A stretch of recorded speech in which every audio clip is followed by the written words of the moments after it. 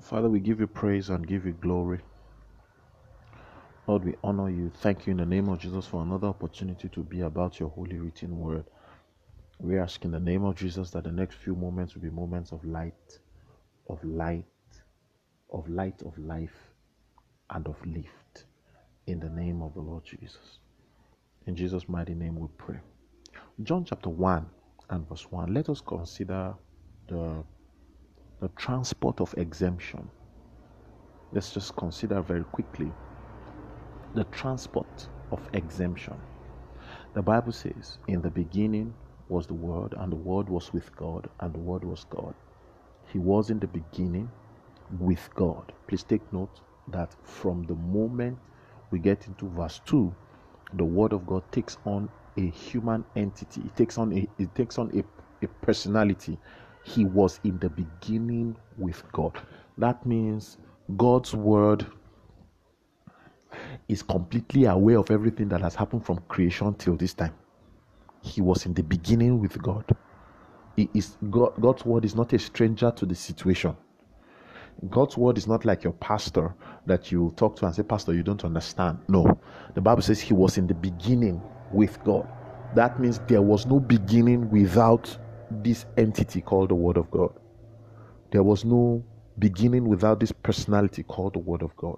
It is safe to conclude that if there's ever going to be a safe beginning, if there's going to ever be a sustainable project, then it must begin with the Word of God. Let's keep reading. The Bible says all things were made through him, and with him and without him, nothing was made that was made. Now, this is where I'm going. In him was life, and the life was the light of men. In him was life. In who now? In the Word of God was life. That life was the light of men. This is what happens. The light shines in darkness, and darkness did not comprehend it. John chapter 5, the transport of exemption. John chapter 5, verse 24. Most assuredly I say to you, he who hears my word, believes in him who sent me, has everlasting life. Guess what? He shall not come into judgment. He will be exempted from judgment. What will happen? He has passed from death to life. He has been transported from death to life. What is the means of transportation? The transportation of exemption. What is the means of transportation? He who hears my word. So God's word sustains the ability to make darkness look like a joke. The Bible says the light shines in darkness. And darkness does not even understand it before it begins to even stop it.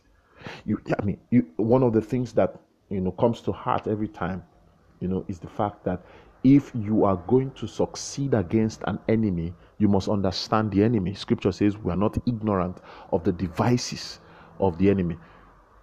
So, if darkness is an enemy of light, the first thing darkness should know is how does light operate. Scripture says it does not even begin to comprehend light.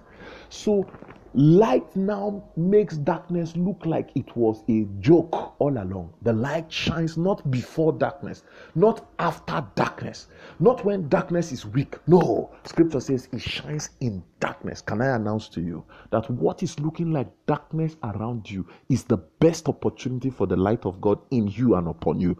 These are the best seasons. When it looks dark, we're going to shine the light of God. You are that light, oh. You are an embodiment. The Bible says you are born of the incorruptible seed of the Word of God. The very DNA of your life is the Word of God. So the scripture says, he who hears my word gets the transport of exemption. He will never come to judgment. How is he exempted from judgment? Scripture says he has passed. He has been translated. He has been transported from death to life. Every time you internalize God's word, you get a free transport out of the experiences that bring men down.